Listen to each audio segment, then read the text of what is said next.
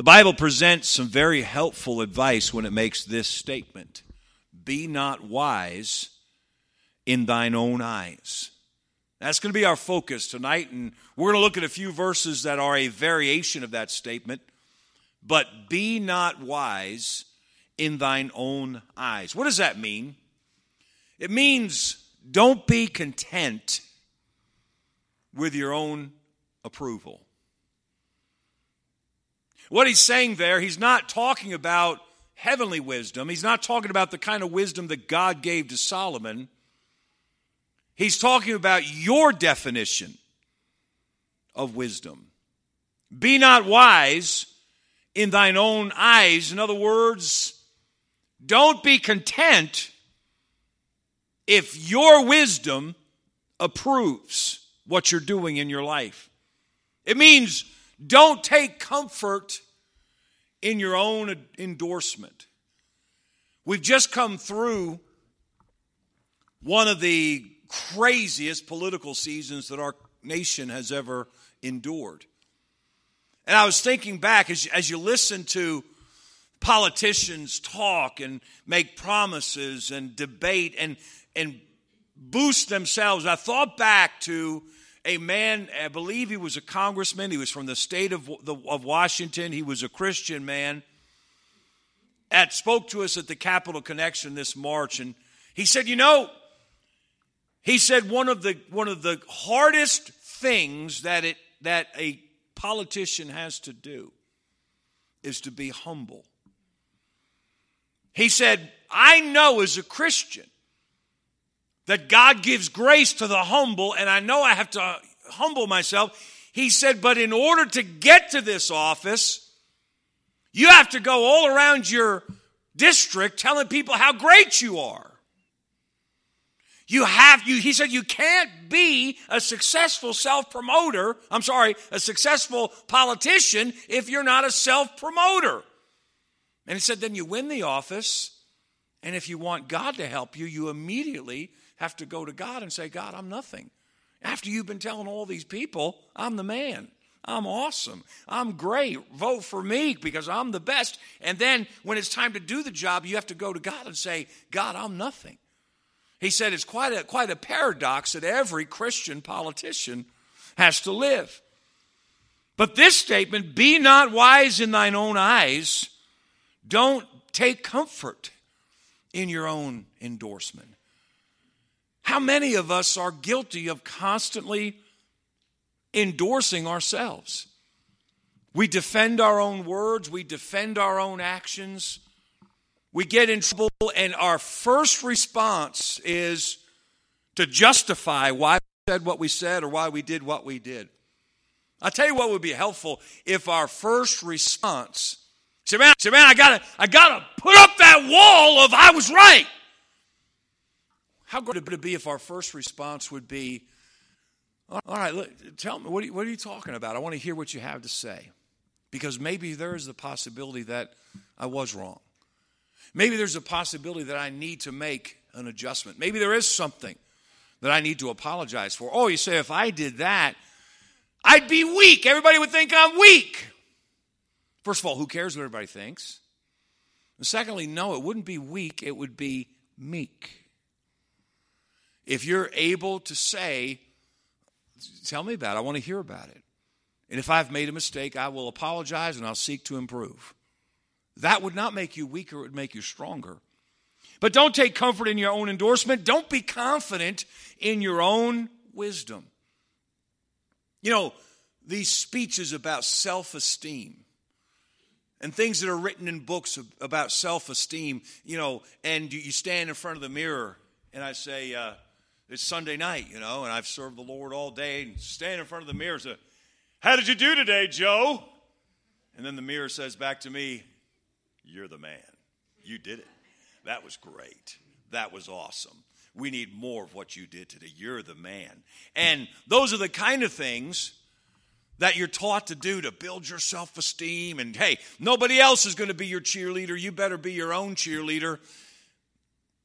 Don't be wise in your own conceit. Listen, what would you think of your child's report card if your teacher let them fill it out themselves? And your son, your daughter comes home with straight A's. No, A pluses. A pluses, man. You got A pluses and everything? Wow, that's great. Yeah. How did you do? Well, the truth is the teacher just gave us a blank report card and said, you just fill out what you want. Tell me what kid wouldn't give themselves straight A pluses? How many of you all in school right now? Raise your hand. You're in school. Oh, you're a student. Okay. How many of you would love to be able to fill out your own report card? Wouldn't that be awesome? Yeah.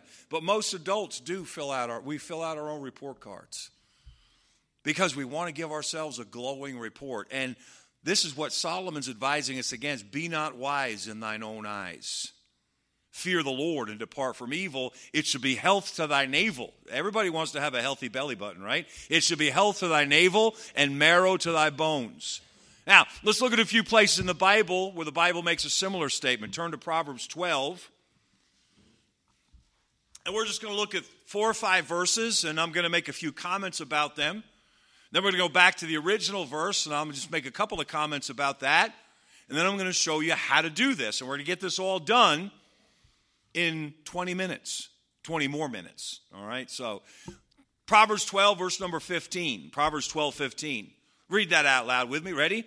The way of a fool is right in his own eyes, but he that hearkeneth unto counsel is wise. Okay, so what do you see there? The fool approves his own ways. The fool is satisfied with his own approval. The fool is his own only counselor. Now, you can look at that verse and picture this guy. He's the fool over there, whoever he is. He's the fool, and he does all these things. Or you can look at it and say, the guy that does these things is a fool by definition. So instead of looking at, hey, yeah, he's the fool, and his ways are right in his own eyes, and he approves of his own ways, and he's satisfied with his own approval, and he's his own only counselor. Where do you get the counselor business? From the second part of the verse, he that hearkeneth unto counsel is wise. The fool doesn't hearken to other people's counsel. He's his own only counselor. I'll tell myself what to do. Now, we can look at that guy over there, that invisible guy called the fool, and say, oh, that's what he does. Or we can do what might hurt a little bit and say, do I do those things? Because if I do, I'm a fool. If I approve of my own ways, be very careful that you don't let your lifestyle define your beliefs. Let your beliefs define your lifestyle.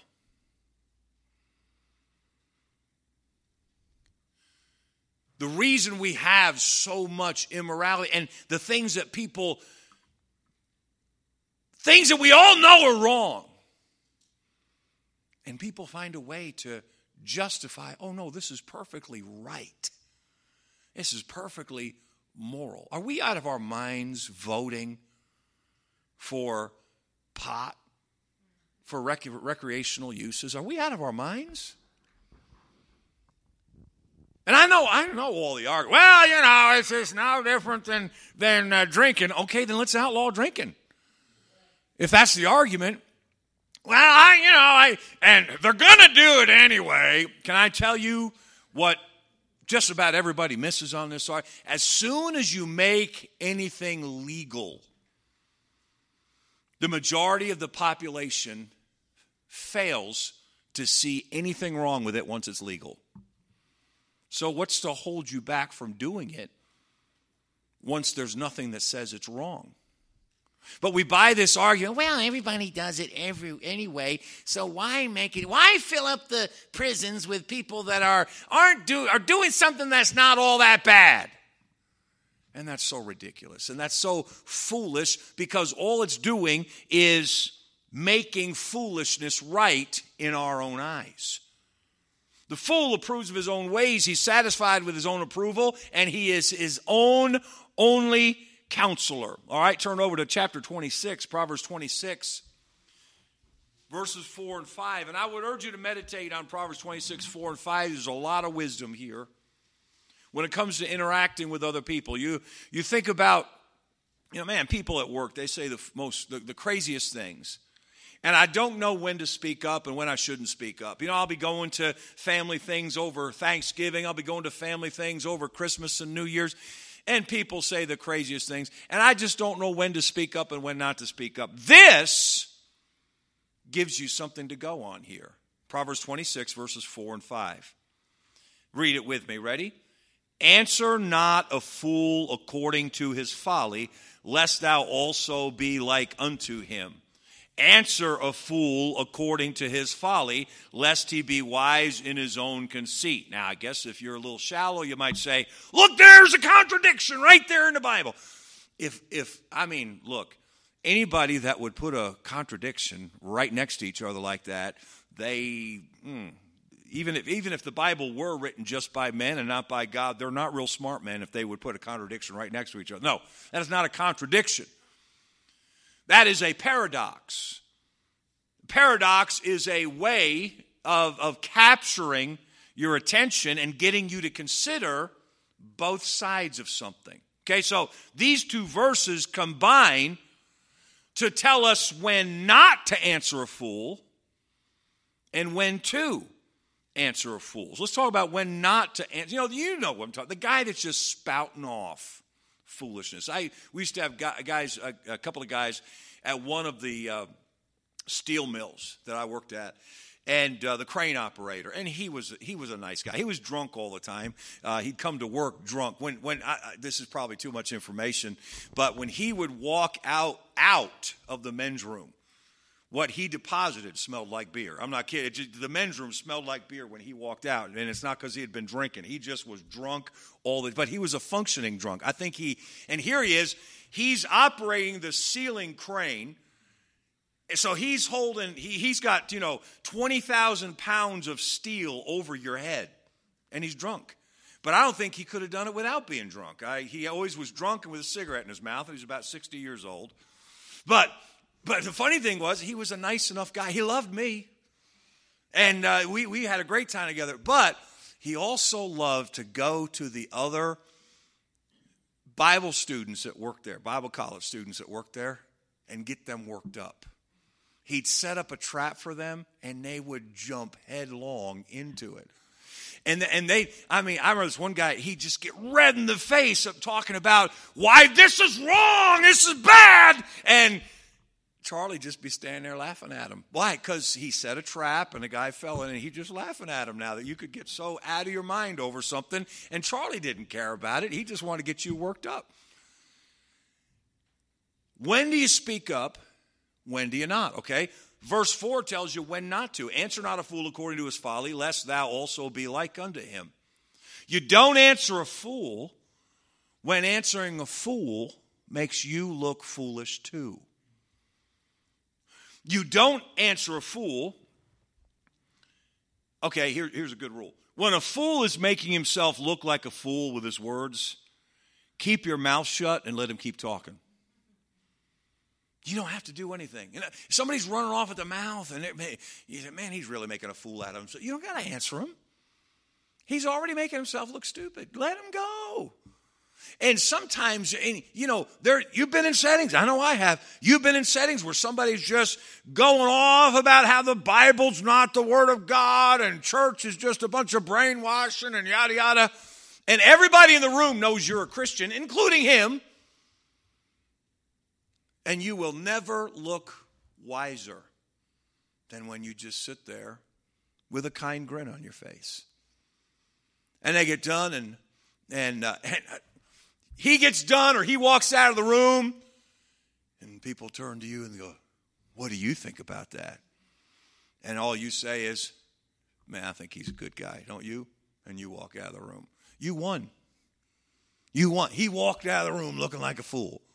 So when a fool is making himself look like a fool with his words, keep your mouth shut and let him keep talking. Here's a famous old expression. Some attribute it to Abraham Lincoln. Some attribute it to Benjamin Franklin. But better to keep silent and be thought a fool than to speak and remove all doubt. That's a good thought there. But Proverbs 26:4 gives us a guideline. Answer not a fool according to his folly, lest thou be also like unto him. That's when not to speak up when someone's spouting off foolishness. Verse 5 tells us when to speak up. Answer a fool according to his folly, lest he be wise in his own conceit. So here's some thoughts of when to speak up. Speak up when staying silent lets the fool wallow in his foolishness. Speak up when you have some wisdom that will adequately combat the fool. Okay, let's go back to when not to speak. When somebody's spouting off foolishness and it's making you mad, and you think to yourself, somebody ought to say something, but I don't know what to say. Okay, when you don't know what to say, just keep your mouth shut. Because all you're going to do, you're not going to make him look worse. You're just going to make yourself look as bad as he looks. But when you have some wisdom that will adequately combat the fool, then answer a fool according to his folly, lest he be wise in his own conceit. When you have true words of wisdom, rather than the wisdom that is rooted in the fool's conceit, then speak. But here's the summary of the whole thing as it pertains to wise in your own eyes. A fool continues wise in his own conceit when his foolishness goes unchallenged. There is a time when you don't let people just keep running their mouth unchallenged. There is a time to speak up. And so, wise in his own conceit. A fool continues wise in his own conceit when his foolishness goes unchallenged. Now look at verse number 12 of Proverbs 26. And this one really smarts. See, you're not a fool. There's no fools here tonight. But you can make the mistake of doing foolish things once in a while if you're not careful. So let's not trip over into doing foolish things. Verse 12, Proverbs 26:12. Seest thou a man wise in his own conceit? There is more hope of a fool than of him. Wow. When you're in this business of constantly giving yourself approval, I'm a self-approver. I mark my own grades. I give myself a passing grade. Way to go, Joe. Thumbs up. You're the man. Okay? The man who is content with his own approval is nearly hopeless. Yeesh. I don't know anything that worries me more, I guess. Not worries me, but scares me when I think of my life as a whole than of coming to the place where I have made myself hopeless. The man who's content with his own approval is nearly hopeless. Seest thou a man wise in his own conceit? He's always right. He always knows the answer. He knows what is wrong with everybody else. He can tell you what is wrong with every other Christian in the church. He can tell you where every preacher he's ever met is off base because he knows. Well, I'll save that story for later because it fits better later. A fool has more potential than a person who is guided by his own opinions. Seest thou a man wise in his own conceit? There's more hope in a fool than of him.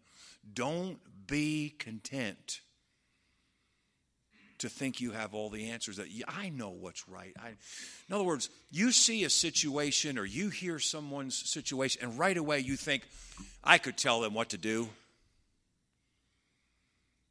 If that's always your answer to everything, you might be wise in your own conceit. And the Bible says there's more hope of a fool than of you. This verse means the wisdom of self-approval is more foolish than the everyday run-of-the-mill fool. Seest thou a man wise in his own conceit? There's more hope of a fool than of him. Look at chapter 28, Proverbs 28, verse 11. Just a couple more of these verses, and then we're going to wind it all up. Proverbs 28, 11. The rich man is wise in his own conceit, But the poor that hath understanding searcheth him out. Now you say, well, that verse right there sounds like the rich man is always a bad dude. No, if you read the book of Proverbs, you'll see that there's other times where Solomon praises the rich man. So it's not about whether a man who is wealthy is inherently good or inherently bad. It's talking about the positive side, the good things that wealth can do for a person, the dangers that wealth brings to a person. Here's one of the dangers. The rich man is wise in his own conceit. Self-approval is a danger of wealth. Listen to this. If you define success in dollar signs, you are at risk of limiting your potential. You'll think you've arrived at success when you haven't even approached it. How many people you've seen this so many times. How many people have become indescribably, incomprehensibly wealthy, but they lost their family? How many men and women have gone after money and achieved great wealth, but they're so lonely? Is that the definition of success? You know it's not. But because they let the success be defined in dollar signs, they limited their potential. So that's what he's saying. The rich man is wise in his own conceit. Money can give you a false sense of wisdom, a false sense of achievement, a false sense of fulfillment. Let's look at the last one. Turn to Isaiah chapter 5.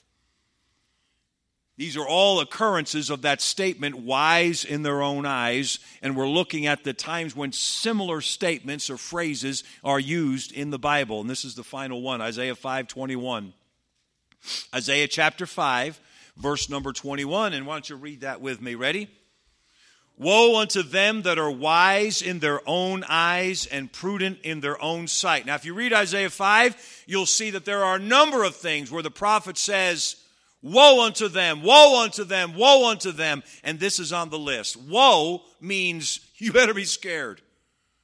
You better be careful, you're in big trouble. Like we would say, whoa, you're in trouble. But woe means misery. It means anguish. You have great misery and anguish ahead if you're doing this thing. And one of the things on this list, woe, misery, sorrow, pain, anguish unto them that are wise in their own eyes. Hey, this is not a small thing. This is not something to shrug your shoulders. No big deal. Just a little pride. No. Woe unto them that are wise in their own eyes. This means that when I think that my opinion rules, I'm headed for destruction. It means that when I'm constantly justifying my ways and my philosophies, instead of analyzing them and improving them, I'm in great danger. It means that when I notice that I have become my own chief advisor, it's time to get my heart right. Let me stop and talk current events for just a second. One of the things that gives me great hope about our president-elect is they say he is a tremendous listener. They say he surrounds himself with experts, and he listens to them talk. Now, that is a sign of great strength. And it's a sign of great potential, and I'm very happy to hear that. If you want to achieve, you will surround yourself by people that know, that have great wisdom, great experience, and you will listen to them. But woe unto them that are wise in their own eyes. When I notice that I've become my own chief advisor, it's time to get my heart right. Now, let's go back to Proverbs 3, verses 7 and 8. And we're approaching the finish line here. Of course, you realize that the minute you leave the starting line, you're approaching the finish line. But we're intensely approaching the finish line here. Let me give you 3 thoughts about this statement in Proverbs 3:7. Be not wise in thine own eyes. Fear the Lord and depart from evil. It shall be health to thy navel and marrow to thy bones. Number 1, don't be content with your own definition of success. How do you define success? Let God define. Don't be content to define success for yourself. Secondly, raise your standard of excellence. Don't build a ceiling over your head that is based on your own personal wisdom. Can I tell you, at 49 years old and having been in the ministry, as a pastor for 22 years, my definition of success is not the same as it was when I started out. It's not the same as it was when I was a Bible college student. It is much narrower and it is much higher. I want to raise my standards of excellence, and I don't just want to base them on my own wisdom. I want to find, what was D.L. Moody's definition of success? That'll help me. Was D.L. Moody successful? I would think so. Then what was his definition of success? Was Charles Spurgeon successful for the Lord?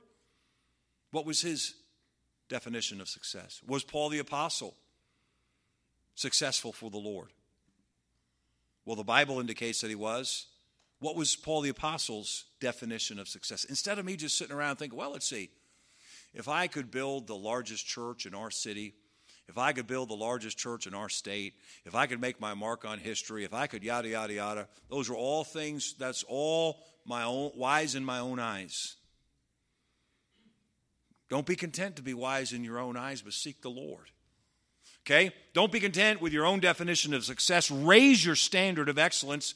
Don't be satisfied with your own approval. So how do you do those things? Let's end with that. Here's how we're going to answer that. If you go back through every verse that we just read in the last 20 minutes,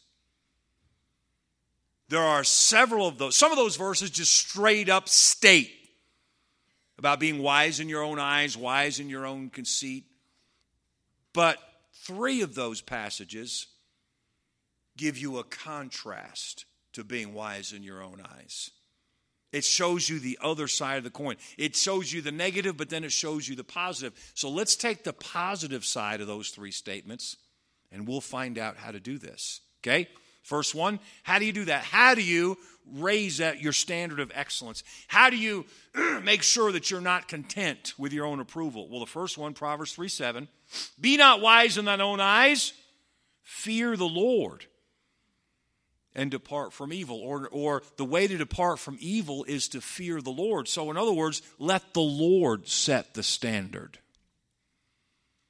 Respect the Lord. Go after the Lord. So number one, how do you make sure that you're never content with your own definition of success? Number one, seek the Lord. Seek the Lord. We need to seek the Lord every day. We need to seek the Lord all the time. What do you want? What would you have me to do? Seek the Lord. Secondly, Proverbs 12:15. The way of a fool is right in his own eyes, but he that hearkeneth unto counsel is wise. Now, he's referring there to the counsel of other people. So seek the Lord. Number 2, seek the counsel of godly people. Ask questions. Ask questions of people who have been successful for the Lord. When a Dr. Tom Williams comes to town, listen to him speak, and then when you have the opportunity, ask him a question. You don't have to bog him down with 25 questions, but one wouldn't hurt. What's the best way to... When you were my age, how did you... I'll tell you what, some of the most insightful things is when I have asked older preachers about things they did when they were my age. Sometimes their answers are stunning. They'll just open up and say, well, let me tell you something that I wasn't good at and I made this change. Let me tell you something that I used to neglect. And seek the counsel of godly people. One of the amazing things about people is say, well, I can't learn anything from Ray Young. After all, he's just a man. Okay. Sir, so are you. But you're content to follow your own opinions. Well, here's an incident I was going to share a little while ago. When we first merged with Heritage Bible Church, and we had been here for a little while. I tried not to change anything right away. I was just so happy that it all came together as it did. But I had a bin full of old pictures, and they were framed pictures of historic Baptist pastors, 8x10 pictures. And I looked around. Where's a good place where it's not in everybody's face, but they can see it once in a while? So I picked the wall right outside the lobby here, just above the bathrooms. There's about that much of a gap. And I said, this is great. It's a little bit bigger than the frame pictures, and I'll put them along here. It doesn't have a prominent place, but it has a place where people can look up. There's, oh, look, there's Charles Spurgeon. Oh, look, there's William Carey. Oh, look, there's, and they can see these men of God. And it wasn't long after that, and this person's not here anymore, so I can tell the story. But he said, Pastor Christ, see you. I said, sure. So we went in the office downstairs, and he said, I knew it would happen. I said, what happened? He said, man worship. I said, what? Man worship. He said, I knew as soon as you got in here, it'd be man worship. I said, where, how, what? He said, those pictures. And here's the funny thing. I listened, and I said, it's not man worship. I said, if we were worshiping, they'd be up there by the cross. We don't worship the cross either, but you know what I'm saying. I said, they would have that kind of prominence. I said, I put it back there like above the bathrooms, about the least prominent place, above the bathrooms. And I said, whose sermons do you read?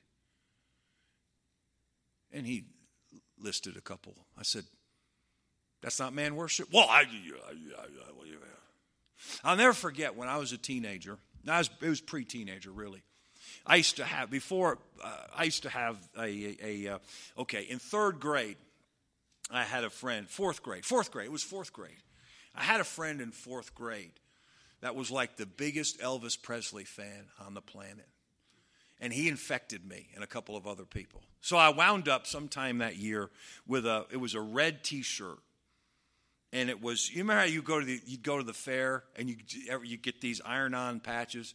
So I brought a sweatshirt to the fair and had them iron on. It was a picture of Elvis, Madison Square Garden, doing this thing right here. And it said, and this was after he died. He died in 1977, August 15th and 16th, August 16th, 1977. But he's doing this pose right here. He's got the guitar, and it says, "The King lives on."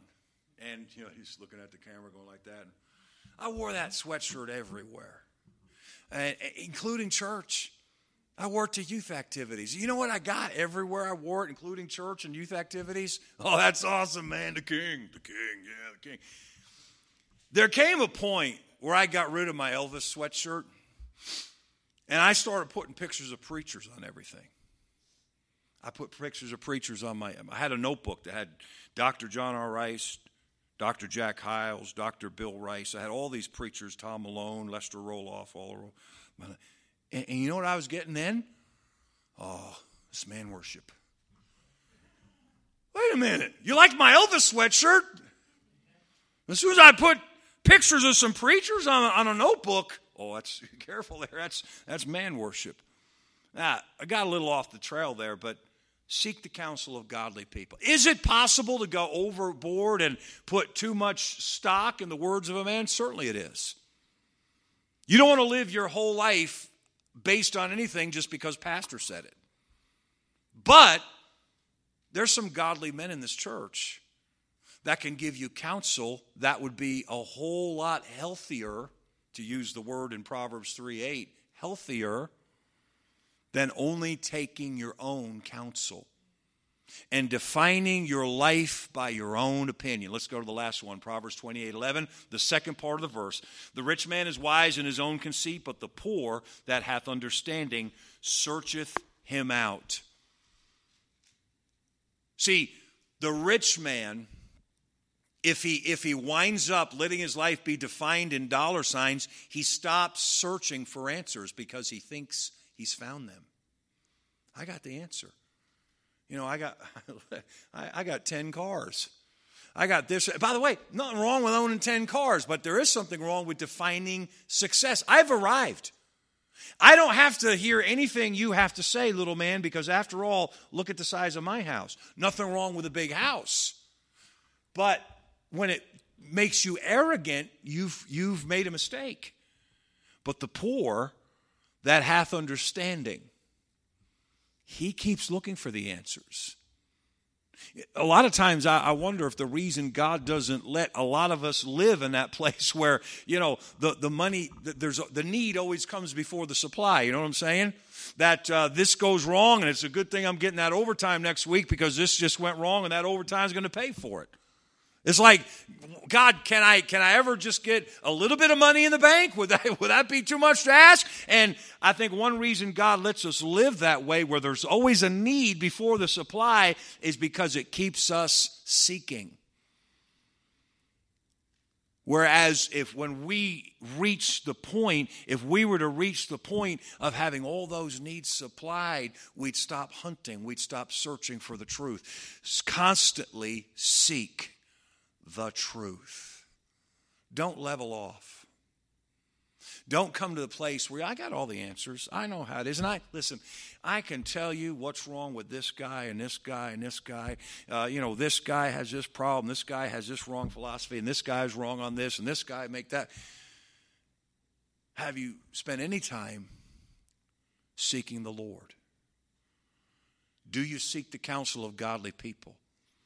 Are you constantly searching for the truth, or have you become wise in your own conceit? Father, I pray that you'd help us, please, to seek and to search for truth, to hunger and thirst for your wisdom, to not be content to approve ourselves, but to search and to hunger and thirst for your answers, your truth, your approval.